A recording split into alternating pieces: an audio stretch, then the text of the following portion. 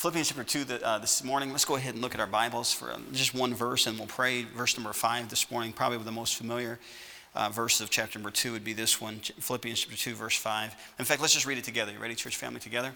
Let this mind be in you, which was also in Christ Jesus. How about one more time, get it in our minds, this verse together.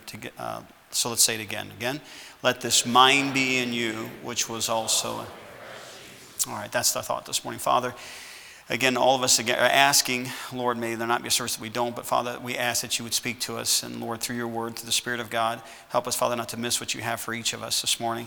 And Lord, if there's somebody in here this morning not saved, Father, would you again draw them to you? Help them, Father, to accept and believe and receive. And God, thank you again for the day that we got saved. And Father, as we look at let this mind be in you, Lord, help us to have your mind in us every day and every minute of the day. Father, may we again think like you would think. And again, help us today. In Jesus' name I pray, amen. Church family, Apostle Paul is writing from prison. And as he writes this letter from prison, he's writing to the church at Philippi. And he, of course, addresses several things in this particular book. They're 4 chapters long. Probably the theme of the book would be joy and how to keep your joy. But in chapter number 2, and when he gets to verse number 1, he's going to work his way through it, and we'll read these verses. Paul's really, I feel like he's almost addressing a little bit of disunity in the church. I think you'll understand it when we read these first 4 verses. I think almost addressing that there's a kind of almost a division. Now, it's not like the church at Corinth where, I'm of Paul, I'm of Apollos, I'm of Cephas. It was not one of those situations, but there was almost like an undercurrent of division that Paul is trying to address. And here, so again, follow now. Look at verse number 1. Here's what he says in verse 1. He used the word if any 4 times here, and just in verse 1.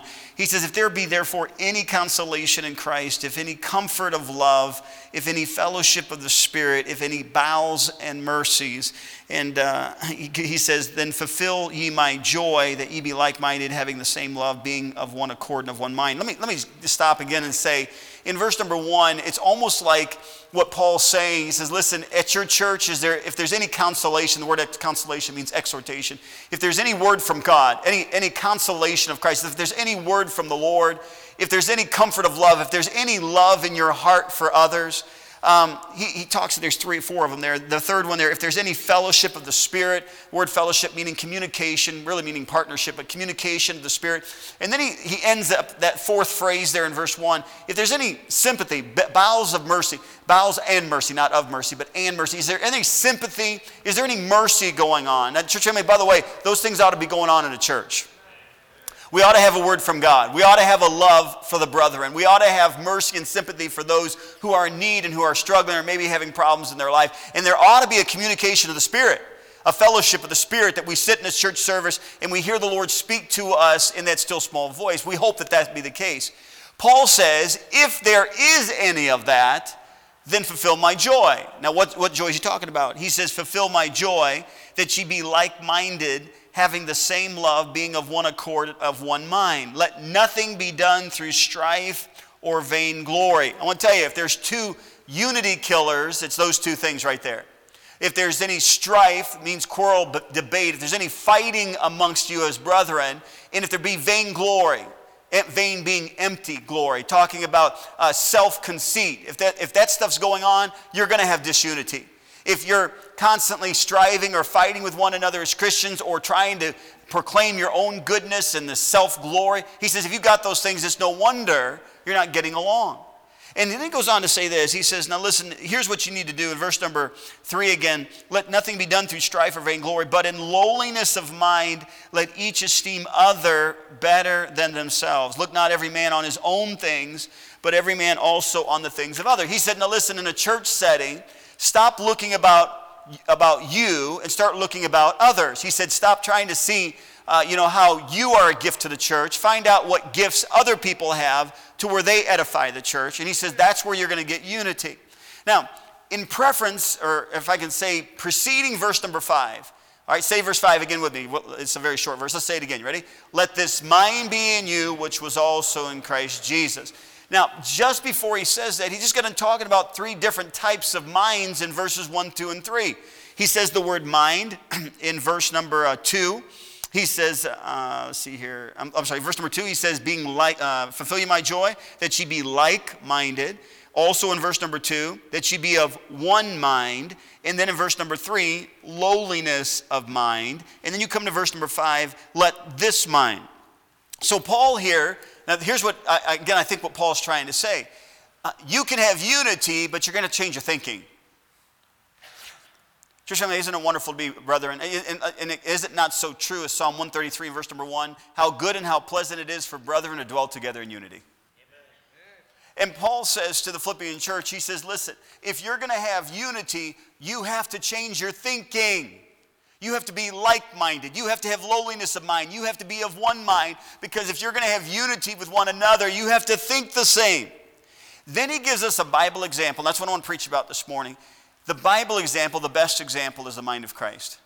He said, let this mind be in you, which was also in Christ Jesus. Now, we understand the word let, meaning it's a decision you have to make. You have to give permission. Let this mind be in you. This morning, I hope that you'll ask the Lord, as we look at the mind of Christ this morning, that you would have this kind of mind. Now, church family, I know that from verse 5 through number 8, I'm sure these verses have been preached on before, and we could find several things as far as the mind of Christ. I want you to point to 3 words that are mentioned in verses 5 through 8, and those 3 words I think are the epitome of the mind of Christ, and that's the mind that we're supposed to have. So Paul here is talking to the church at Philippi, and he says, I want you to let this mind be in you, which was also in Christ Jesus. In other words, Christ had this type of mindset.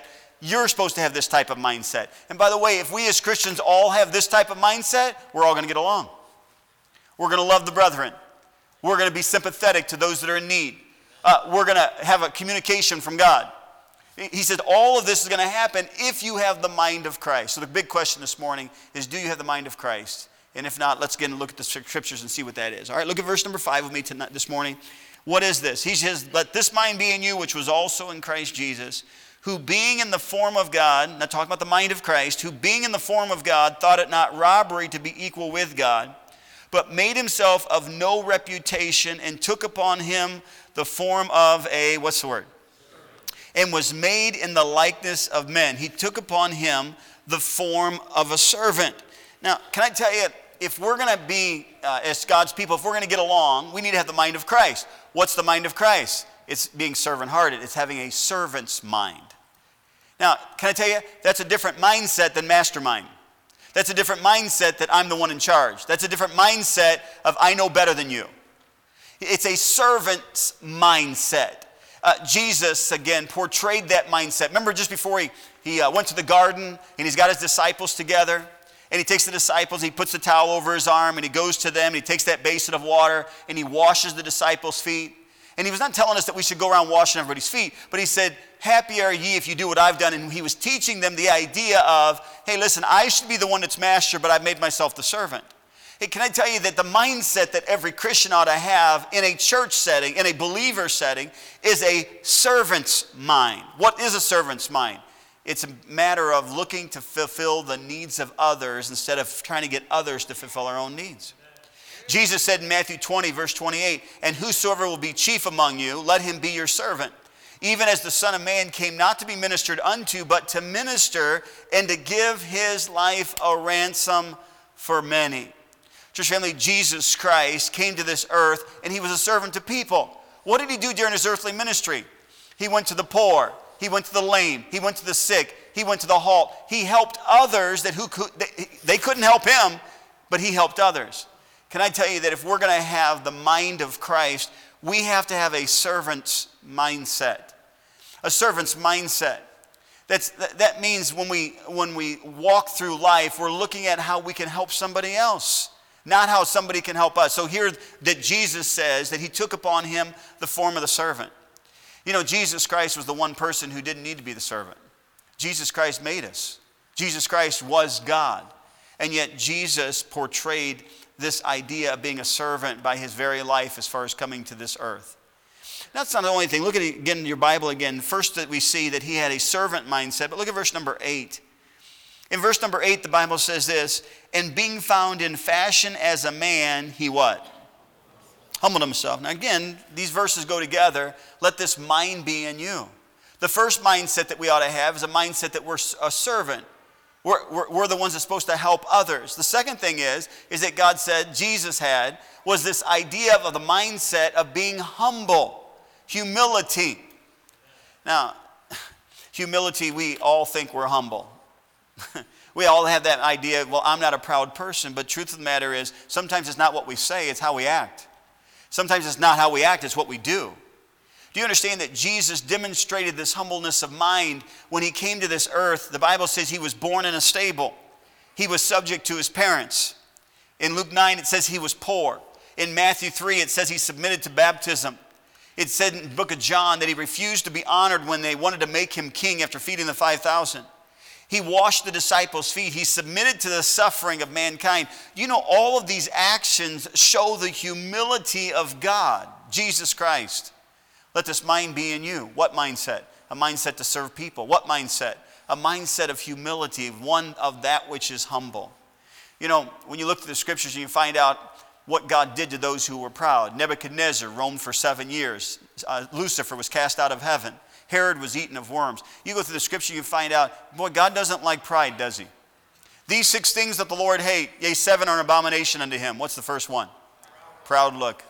Proverbs 16:5, everyone that is proud in heart is an abomination to the Lord. You know, God doesn't like pride. Proverbs 8:13, the fear of the Lord is to hate evil. Pride and arrogance in the evil way do I hate. God doesn't like us when we get to that place of an attitude that it's us and that we're the ones doing what is happening in our life when it's really God. You know, when you look at the rest of this verses, it's interesting that after he talks about the mind of Christ, in verse number 9, look at your Bible again. Wherefore God also hath highly exalted him. Who's the him? Jesus Christ. Exalted him and given him a name which is above every name. That at the name of Jesus every knee should bow, of things in heaven and things in earth and things under the earth, and that every tongue should confess that Jesus Christ is Lord, to the glory of God the Father. Church family, we understand that Jesus Christ is the King of Kings and Lord of Lords. But do you understand that honor came by example because of Christ's humility? What's he trying to teach us? That honor comes for us after humility. James 4, verse number 6. But he giveth more grace, wherefore he saith, God resisteth the proud, and giveth grace unto the what? Unto the humble. The Bible says before, Proverbs 18:12, before destruction the heart of man is haughty, and before honor is humility. And he says that twice in the book of Proverbs, that God says, I'm going to bless the person who is of a humble mind. Listen to me this morning, church family. I don't mean to run through just scriptures with you this morning. I want you to catch what the Bible's teaching us. God says that as a congregation, we need to have unity, and that unity is going to come because of having the mind of Christ. That mind of Christ comes because of being a servant, trying to help others. That mind of Christ is going to come, or that unity is going to come because of having humility, not being proud for what God has given and done for us. Then Jesus says the third thing. Look at the Bible again in verse number 8 again. It talks about the mind of Christ. He says, and being found in fashion as a man, he humbled himself and became obedient unto death, even the death of the cross. I want you to notice the word obedient there. Again, Paul teaching us the example of Christ in this area of what we need to have in order to get along with one another. We need to have a servant's heart. We need to have a humble heart, but we need to have an obedient heart in verse number 8. And he stresses what that obedience was for Christ. You know, in the scriptures, we noticed in the New Testament, Jesus was all man, but yet he was all God. We understand from the book of Hebrews that he was tempted in all points as we are, yet without sin. The reason Jesus Christ could die is because he didn't sin. But Jesus still made a choice in his humanity that he was not going to sin while being God. Now, it's hard for us to comprehend the Godhead being man, but that's what the Bible teaches. We understand that Jesus Christ, as the Bible says here, was obedient unto death. Now, follow me now. I want you to think this thing through. When Jesus Christ came to the garden and he was praying in the Garden of Gethsemane, we understand that Jesus said, talking to God the Father, if so be this cup can pass from me, but not my will, but thine be done. Remember what the Bible says? In other words, what Jesus was saying, I don't want to go through, in his humanity, he did not want to go through the suffering that was going to have to take place for the payment of sin, but he said, not my will, but thine be done. What was Jesus teaching us? Jesus was teaching us that he was going to be obedient unto death. In other words, he was going to submit to God's will, can I say it this way? Even if it killed him. Amen.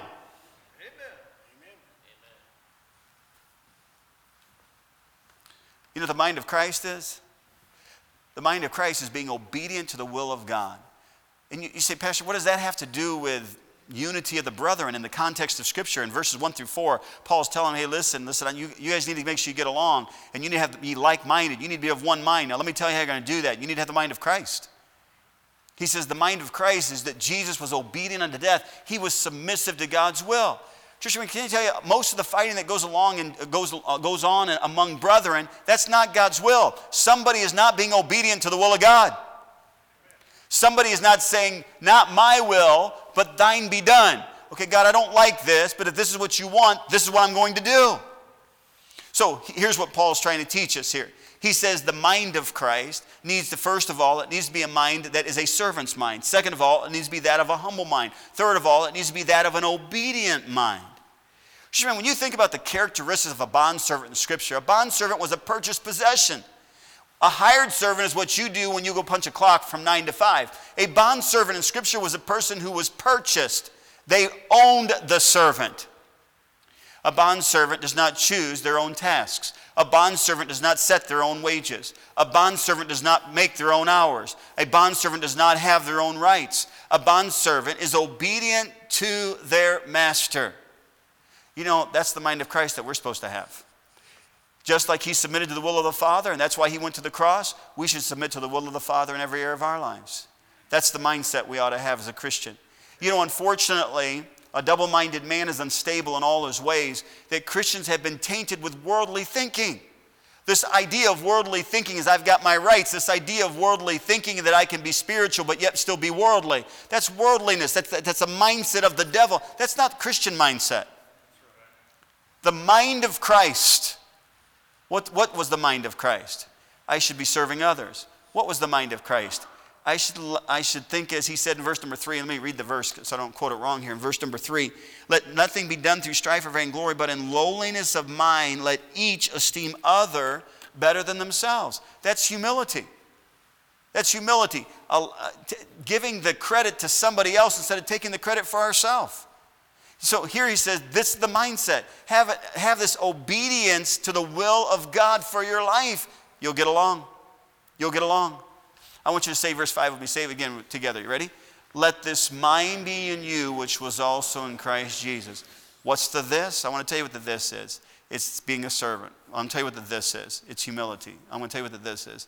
The idea of being obedient to the will of the Father. Do you have that mindset this morning? You know, preparing this particular message, it just again makes me think, Lord seemingly deals with me before he deals with you. But just asking God, do I have that mindset? When it comes to people, am I thinking like Christ, or am I thinking like Scott Hanks? Am I thinking like Christ, or am I allowing the world to adjust my thinking? You know, listen, we know each other as brothers and sisters in Christ, and whether it's a fraternal family in your own family, or whether it's a church family as we have here, we're supposed to have Christ's mind when it comes to others. And when he looked at those disciples and Peter said, no, don't wash my feet. Jesus told Peter, he says, no, I need to wash your feet. Because I'm giving you an example of having a servant mindset. Jesus Christ, in his humility as God, came in the form of man. We quote the verse out of Psalm 8, and it says, what is man that thou art mindful of him? And the son of man that thou visitest him. It's like that question, like, how does that even happen? That God would visit us, that God would have anything to do with us. That's what Jesus did. He came to earth, took on the form of man. You know why? Humility. And then obedience. You know, Jesus Christ died on the cross for your and I's sin because somebody had to pay that sin debt. Either I pay the sin debt and I die and go to hell forever and ever, or I accept Jesus' payment for my sin debt and I go to heaven forever. Amen. I'm glad Jesus died for me. Amen. That's right. But you know why that happened? Is because he had a mindset of obeying the Father. What's your mindset? What is your thinking like? You know, our thinking ought to be like Christ. Tonight's the Super Bowl, but in 1992, I don't keep up with football at all, but in 1992, the Washington Redskins won the Super Bowl. I don't know all the different Christian leaders out there, but I think his first name was Chuck. But Chuck Colston was going to do a prison service, and the Washington Redskins players were supposed to be at that, and it was 5 days after the Super Bowl. After the Super Bowl had ended, Colston called the coach and said, "Hey, listen, are the players still going to be able to come and speak to the men that are in prison?" The coach at that time, his name was Joe Gibbs. And Joe Gibbs says, "I am so sorry, but we've released everybody and they're not available." But he said, "If you want me, I'd be glad to come." Amen. The coach of the winning team for the Super Bowl goes into the prison, and of course they were all applauding as he came in. And Joe Gibbs was a Christian, and he explained to them that fulfillment was not winning a Super Bowl. Fulfillment was in Jesus Christ. You know, I think sometimes we as Christians, we make our fulfillment out of recreation or sports or work. But our fulfillment is not in things and not even in people. Our fulfillment is in Christ. And that's the mindset we're supposed to have if we're going to get along with each other as brothers and sisters in Christ. This morning, I don't know if you're lacking one of those areas, but I hope that your prayer would be, "Let this mind be in me as also was in Christ Jesus." God, help me to be a servant-hearted mindset. Help me to have a humility mindset. Help me, Father, to have an obedient to your will mindset. That's the mindset all of us ought to have this morning. Would you bow your head and close your eyes for just a moment?